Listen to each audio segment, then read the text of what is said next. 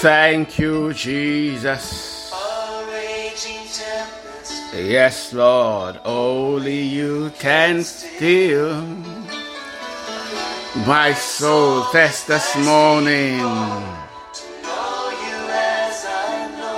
Father, thank you for a brand new day. Thank you, Lord, because there is breath in me. There is life in me. Thank you for the gift of life. Thank you, Lord, for the gift of your mercies. I wake up this morning and I know that you are still faithful. I know that your covenant is still working and that you are still keeping your covenant. You said, as long as I see the sun rise and set, Lord, your covenant with your servant David has not been broken. Your covenant that we have with you in Christ has not been broken. And so this morning, we thank you for the covenant. We thank you for the blood of Jesus. By his blood, we can call you Father this morning. By his blood, we can enter into your presence and praise you. Be glorified forevermore. We declare this morning that you are the one who is from everlasting to everlasting. You are the one simply that lives forevermore. Lord, you existed before time began. You will be here when time has ended. Be glorified forevermore. We worship you this morning as the one who is sufficient in every situation. Lord, scripture says creation looked to you and their faces were enlightened. Father, thank you this morning. We worship you because you are the I am. Lord, you are everything to us, Lord. We worship you this morning as the King of Kings and the Lord of Lords. Be glorified forevermore in the mighty name of Jesus. As we spend this time here this morning reading your word, we ask, Lord, once again, speak to us, grant us wisdom and understanding, help us learn in your presence. Let your name alone be glorified. In Jesus' mighty name we have prayed. Amen. All right, let's continue our reading of the book of Luke. Welcome to everyone. I am Murphy Ayenike as usual. Today we'll be taking two chapters, chapter 6 and 7. Chapter 6 is one of the best chapters you will ever read. There's so much lesson to learn here. I hope we can finish just chapter 6 today. So here we see the discussion about the Sabbath. Yes, and what's the lesson about what we call the Beatitudes. I remember as a young Christian, there was this game cards that we used to play. Yes, the house of one wonderful man called Mr. Okotete. Very wonderful man. We used to play these Bible games, a lot of them were focused on the Beatitude. I don't know whether he realized by playing those games, he was investing into our lives a love for the Bible. Okay, so we'll read about that in Luke chapter 6. In Luke chapter 7, we'll read about the fate of the Roman officer and all the lessons that Jesus has to teach us there. Jesus will raise the dead, and then the discussion with Jesus and John the Baptist asking whether Jesus was the Messiah. We'll ask, what was that all about? All right, get your Bibles. Let's read together Luke chapter 6, a discussion about the Sabbath. One Sabbath day, as Jesus was walking through some grain fields, his disciples broke off heads of grain, rubbed off the husk in their hands, and ate the grain. But some Pharisees said, "Why are you breaking the law by harvesting grain on the Sabbath?" Okay, so they were breaking, I think, I don't know how many laws they were breaking here. But obviously, the one on the Sabbath, the Pharisees are claiming that they are breaking.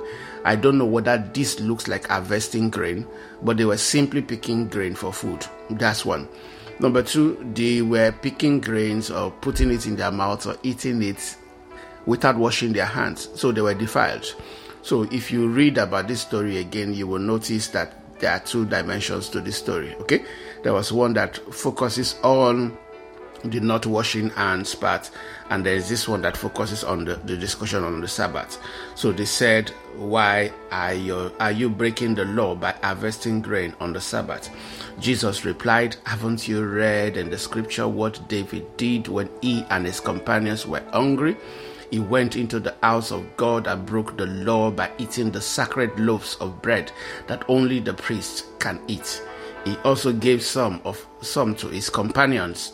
And Jesus added, the Son of Man is Lord even over the Sabbath. Okay, so maybe you want to ask the question, was David Lord over the Sabbath too? Okay, but the understanding Jesus was trying to give them was that the law or the Sabbath was not intended to bind man. There was nothing special in those bread. Okay, they were just simply a tool for the man of God or the priest to worship God, okay? And that was what they had. They were still bread. So adding anything special to them or trying to use them to bind people, to constrict them to do specific thing, was just being ingenuous, which is what the Pharisees were trying to do here. Jesus said the Sabbath was intended, okay, so that man will worship God. Nothing beyond that, okay? Not that people cannot lift their finger, they cannot lift their legs just because it is Sabbath day, okay? So it goes on another Sabbath. The Bible says, Sabbath day, a man with a deformed right hand was in the synagogue while Jesus was teaching. The teachers of religious law and the Pharisees watched Jesus closely. If he healed the man's hand, they planned to accuse him of walking on the Sabbath. The question is that did all of them not walk into that place? So if they walked to come and see him, to come and watch whether he was going to perform a miracle, were they not all walking also? So they were checking to see, okay, whether he would heal on the Sabbath, so that they could accuse him of walking on on the Sabbath day. But Jesus knew their thoughts. He said to the man with the deformed hand, come and stand in front of everyone. So the man came forward. Then Jesus said to his critics, I have a question for you. Does the law permit good deeds on the Sabbath, or is it a day for doing evil? Is this a day to save life or a day to destroy it? If you were the one that Jesus asked that question, what would you have answered? Because Jesus got them. The Sabbath was not created, man was not created for Sabbath. The Sabbath was created for man. It is not a day to constrict and bind man. No, it is a day to activate man, to release man, to worship God. And anything that would help him to worship God is awesome. It is not work for you to drive all the way to church, but it is work for you to wash your car. It is not work. I'm telling you, all manner of laws that just simply do not make sense. So obviously they would not have been able to answer Jesus here, right? They couldn't say that the Sabbath is not a right time to do good. In other words, if I had the opportunity to do good just because it's Sabbath, I should not do it. They could say that. Neither could they say that the Sabbath is a day to do evil just because it's Sabbath day. Even though I see that it is good, I should do, I won't do it because it is Sabbath day. It does not make any sense, okay? So very important lesson for us to learn here. The Sabbath day, the day we go to church, or whatever day you choose your own Sabbath day to be, a day you have set aside to God. For God, it's not a day to constrict you. It's a day to activate you, to release you to worship God. Jesus asked, is this a day to save life or to destroy it? He looked around at them one by one and then said to the man, hold out your hand. God, give me grace, power to do this kind of work. I love this kind of work. Simple work. Hold out your hand. The Bible says, so the man held out his hand and it was restored. Hallelujah. At this, the enemies of Jesus were wild with rage and began to discuss what to do with him. I don't know why were they wild? Was it because the man's hand was restored? If you were the one that was there and the man's hand was restored, what would you do? I'm sure you would join in the dancing. You would be like, wow, what power we are witnessing. Okay? But instead, they were already filled with jealousy the devil already filled their heart with such venom and vile for Jesus. Okay, so at this point, they were already tools in the hands of the devil. Okay, so they went away discussing what to do with him. Next, Jesus would choose the 12. One day soon afterwards, Jesus went up on a mountain to pray, and he prayed to God all night. At daybreak, he called together all of his disciples and chose 12 of them to be apostles. Here are their names. Okay, so that means that there are more of them. I'm sure at this time people like Barnabas were already here. Okay, so he chose 12. Simon, whom he named Peter, Andrew, Peter's brother, James, John, Philip, Bartholomew, Matthew, Thomas, James, son of Alphaeus, Simon, who was called the Zealot, Judas, son of James, and Judas Iscariot, who later betrayed him. It says, when they came down from the mountain, the disciples stood with Jesus on a large level area surrounded by many of his followers and by the crowds. There were people from all over Judea and from Jerusalem and from as far north as the sea coast of Tyre and Sidon. They had come to hear him and to be healed of their diseases, and those troubled by evil spirits were healed. Everyone tried to touch him because healing power went out from him, and he healed everyone. Jesus healed everyone. Jesus still heals today. Hallelujah. Next, we read about the Beatitudes, and I'm telling you, this is some of the best lessons you will ever learn. Please read these words. Take them literally, okay? Don't put any side interpretation to them. Just take them literally and learn the lesson from them. It says, verse 20, then Jesus turned to his disciples and said, his disciples, not the apostles. So one of the things you would notice is Luke makes a distinguishing between when Jesus was speaking to the apostles and when Jesus was speaking generally to his disciples. He speaks here to his disciples, okay? So that would have included everybody. God blesses you who are poor, for the kingdom of God is yours. So this is where a lot of people or earlier Christians, carved out that it was a pride to be poor, or it was good to be poor. But no, that was not what Jesus intended. The poor here talks about poor in spirit. In other words, those who have a craving, a longing in their hearts to want to know God more and more, better and better. Okay? God blesses you who are poor, for the kingdom of God. He says, for the kingdom of God is yours. Your heart is craving for God, longing for God.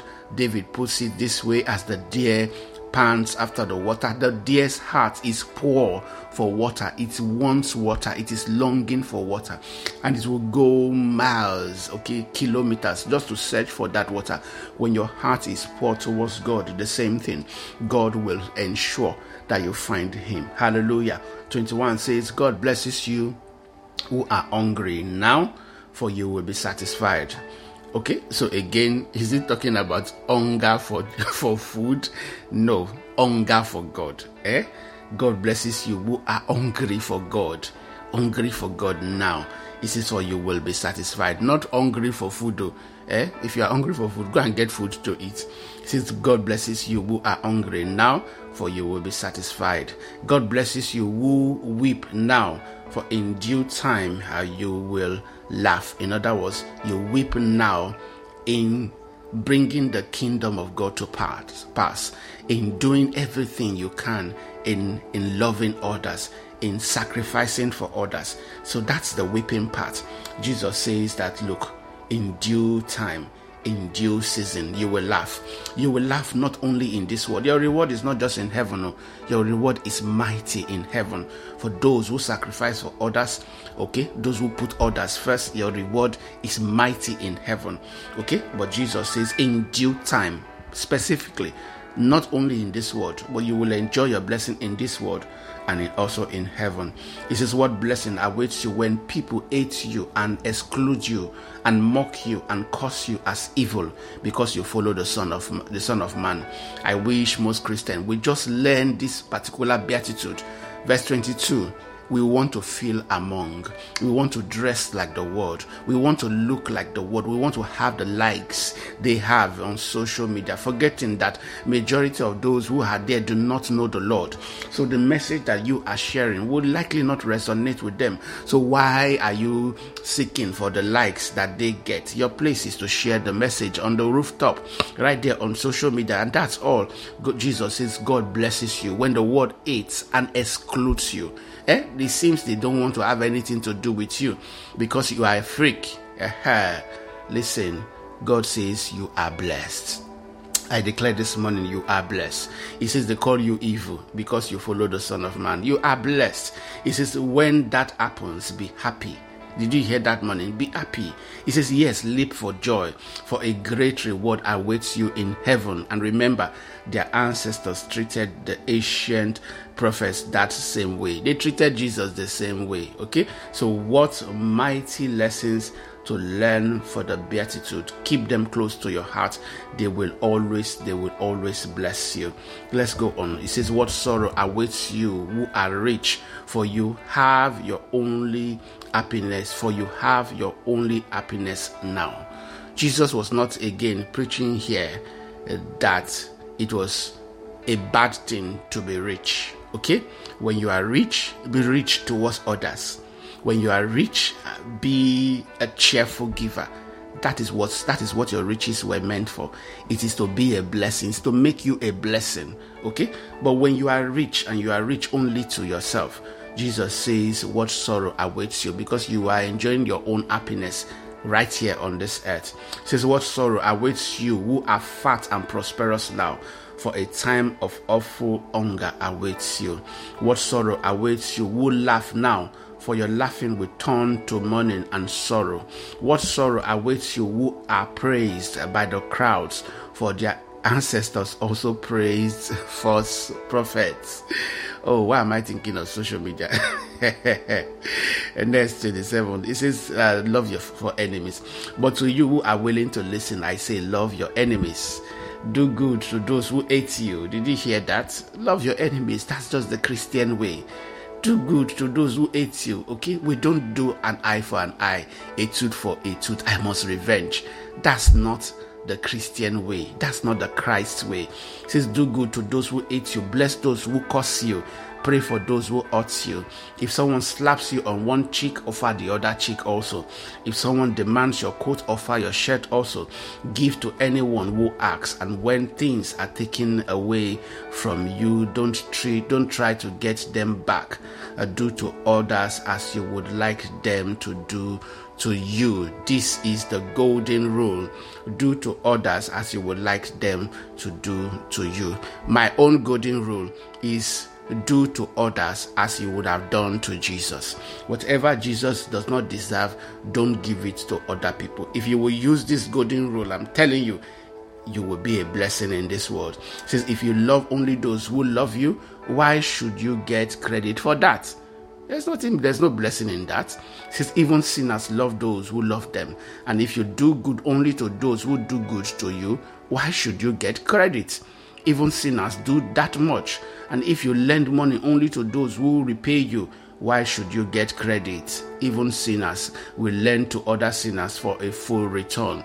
It says, love your enemies. Do good to them. Lend to them without expecting to be repaid. It says, then your reward from heaven will be very great, and you will truly be acting as children of the Most High, for He is kind to those who are unthankful and wicked. You must be compassionate just as your Father in heaven is compassionate. Okay, so other interpretation, you must be holy as your Father in heaven is holy.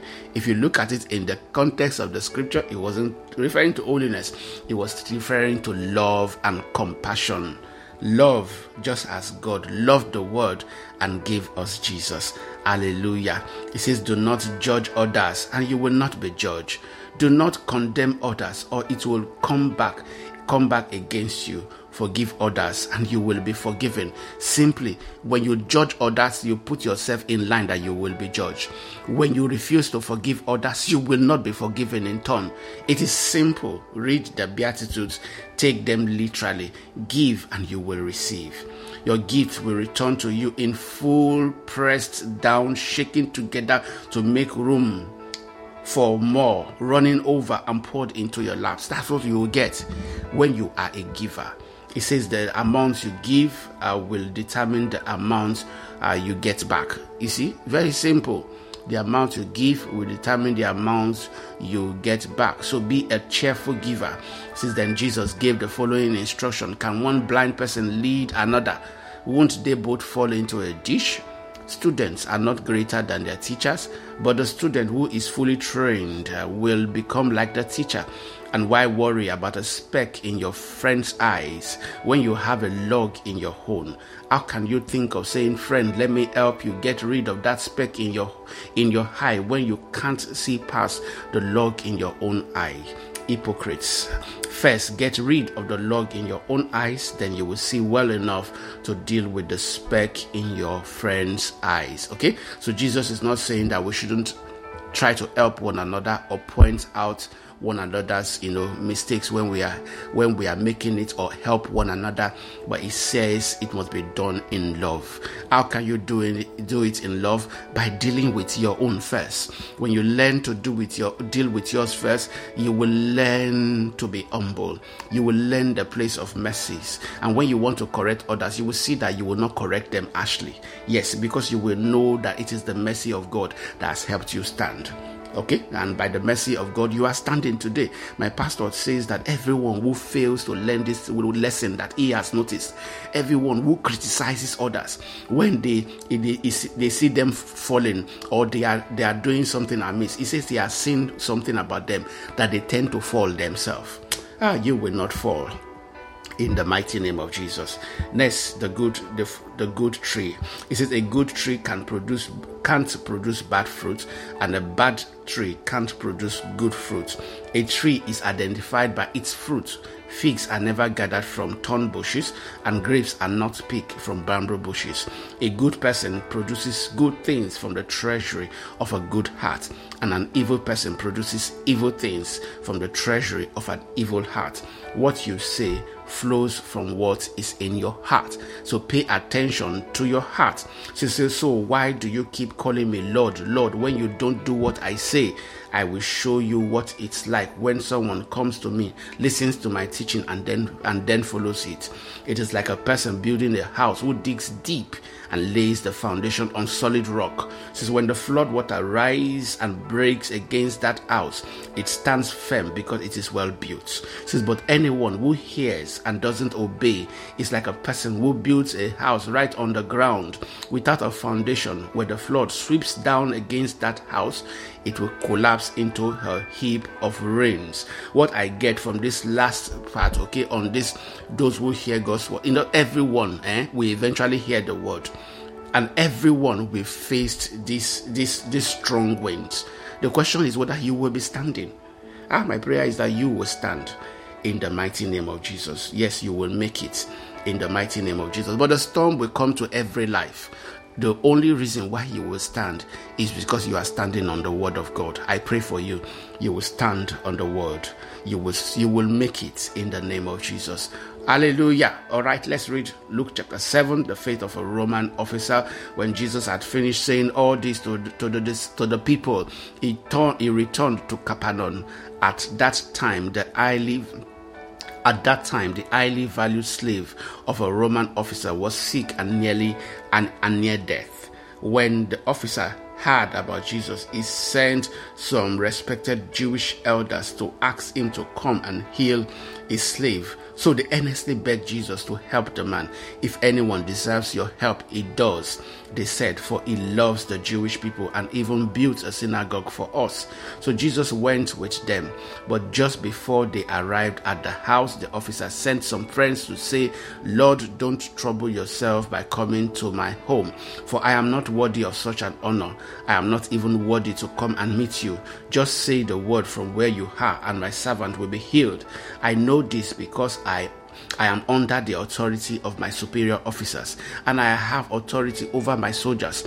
I only need to say go, and they go, or come, and they come. And if I say to my slave, do this, they do it. The man says something very importantly. The reason why my soldiers obey me is because I myself, I am under authority. The way faith works is that you are under authority. If you are not under authority, faith cannot work. Whose authority are you under? You must be under the authority of Christ. Yes, you must be asking and you must be standing in the name of Jesus. When you do that, okay, you command respect. You tell the demons to go, and they go. They will go. They have no choice, because you are not speaking in your own authority. Just like the centurion here is not speaking in his own authority. He is speaking in the authority of the officer he is under authority to, who is then speaking under the authority of the officer is also under authority to. Before you know it, they are speaking on behalf of the army. You disregard him, you disrespect the army. It is the army you will answer to. So when I give a command, demons have no choice. They have to obey. Why? Because they will have to answer to the king that I am under authority to.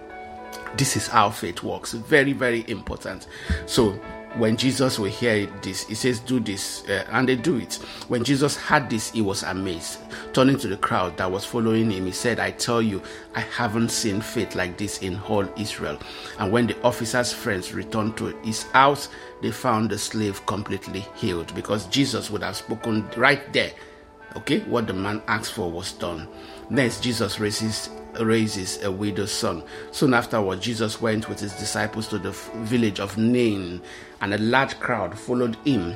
A funeral procession was coming out as he approached the village gate. The young man who had died was a widow's only son, and a large crowd from the village was with her. When the Lord saw her, his heart overflowed with compassion. Don't cry, he said. Then he walked over to the coffin and touched it, and the bearer stopped. Young man, he said, I tell you, get up. Then the dead boy sat up and began to talk, and Jesus gave him back to his mother. So Luke was one of the only person that recorded this particular account. As a doctor, maybe he would have been one of those who would have examined this boy. But big lessons I learned from here. Two crowds are about meeting themselves. Jesus just healed the servant of that Roman officer without even going there. Okay, they would have heard the story. Oh, the man is healed. Everybody is rejoicing. So you have Jesus's crowd. Most likely this was during the period also, of when the woman with the issue of blood could have been healed. Maybe. Okay, so healings usually happen in all of his events. So the crowd is rejoicing and shouting. Then they meet this other procession that are mourning. The question is, which crowd is going to triumph? Is it the mourning crowd or the rejoicing crowd? But I tell you, the Jesus crowd, the one who is rejoicing, always triumph. Yes, here Jesus uses the compassion, the joy that was in his crowd to overwhelm this other crowd. By the time Jesus will finish, I'm telling you, this crowd would have joined Jesus. They would have joined Jesus in jumping and shouting, because the boy was brought back to life. Very important. Okay, so we'll go through life. Life will throw at us this morning crowd. You must stand your ground, okay, and use the joy, the compassion that is in your own heart to overwhelm, okay, the sorrow and the mourning the world is throwing at you. Okay, very, very important. Very important. He says, then the dead boy sat up and began to talk, and Jesus gave him back to his mother. Great fear swept the crowd, and they praised God, saying, a mighty prophet has risen among us, and God has visited his people today. And the news about Jesus spread throughout Judea and the surrounding countryside. I don't know why they were saying this only because of this particular one. They should have known, okay? Next, Jesus and John, the disciples of John the Baptist, told John about everything Jesus was doing. So John called for two of his disciples, and he sent them to the Lord to ask him, are you the Messiah we've been expecting, or should we keep looking for someone else? Why was John asking it? Several false messiahs have come. Okay, so he just wanted to be sure. John's two disciples found Jesus and said to him, John the Baptist sent us to ask, are you the Messiah we've been expecting, or should we keep looking for someone else? At that very time, Jesus cured many people of their diseases, illnesses, and evil spirits, and he restored sight to many who were blind. Then he told John's disciples, go back to John and tell him what you have seen and heard. The blind sees, the lame walk, those with leprosy are cured, the deaf hear, the dead are raised to life, and the good news is being preached to the poor. Everything that the Messiah is supposed to do. He says, and he added, God blesses those who do not fall away because of me. Not necessarily referring to John, okay? John was just asking for clarity, okay? There are those who try to say John was feeling offended that Jesus was succeeding. No, that was not the intention. He says, after John's disciples left, Jesus began talking about him to the crowds. What kind of a man did you go into the wilderness to see? Was he a weak reed, swayed by every breath of wind? Or were you expecting to see a man dressed in expensive clothes? Remember, John is his cousin. No, people who wear beautiful clothes and live in luxuries are found in palaces. Were you looking for a prophet? Yes, he is more than a prophet. John is the man to whom the scripture refers when they say, look, I am sending my messengers ahead of you, and he will prepare your way before you. We have that in Micah chapter 3 verse 1. I tell you, of all who have ever lived, none is greater than John, yet even the least person in the kingdom of God is greater than he is. Okay, so give whatever interpretation you want to give. Is it the kingdom that Jesus was about to establish that he is referring to? I think so. The kingdom of those who are baptized in the Holy Spirit, who will have the Holy Spirit released out to them. Jesus said even the least of them was going to be greater than John. 29 says, when they heard this, all the people, even the tax collector, agreed that God's way was right, for they had been baptized by John. But the Pharisees and experts in religious law rejected God's plans for them, for they had refused John's baptism. To what can I compare the people of this generation? Jesus asks. How can I describe them? They are like children playing a game in the public square. They complain to their friends, we played wedding songs and you didn't dance. So we played funeral songs and you didn't weep. For John the Baptist didn't spend his time eating bread or drinking wine, and you say he is possessed by a demon. The Son of Man, on the other hand, feast and drink, and you say he is a glutton and a drunkard and a friend of tax collector and other sinners. Okay, but they also said that even he too was possessed by demon. So which one works? This one does the right, you said no. This one does the left, you said no. It says, but wisdom is shown to be right by the lives of those who follow it. All you have to do is pay attention to what was coming from both of their ministries, and you will know that they were both speaking for God. Next, we see Jesus anointed by a sinful woman. One of the Pharisees asked Jesus to have dinner with him, so Jesus went to his home and sat down to eat. Jesus is just very strange, eating with his enemies. It says, when a certain immoral woman from that city heard he was eating there, she brought a beautiful alabaster jar filled with expensive perfume.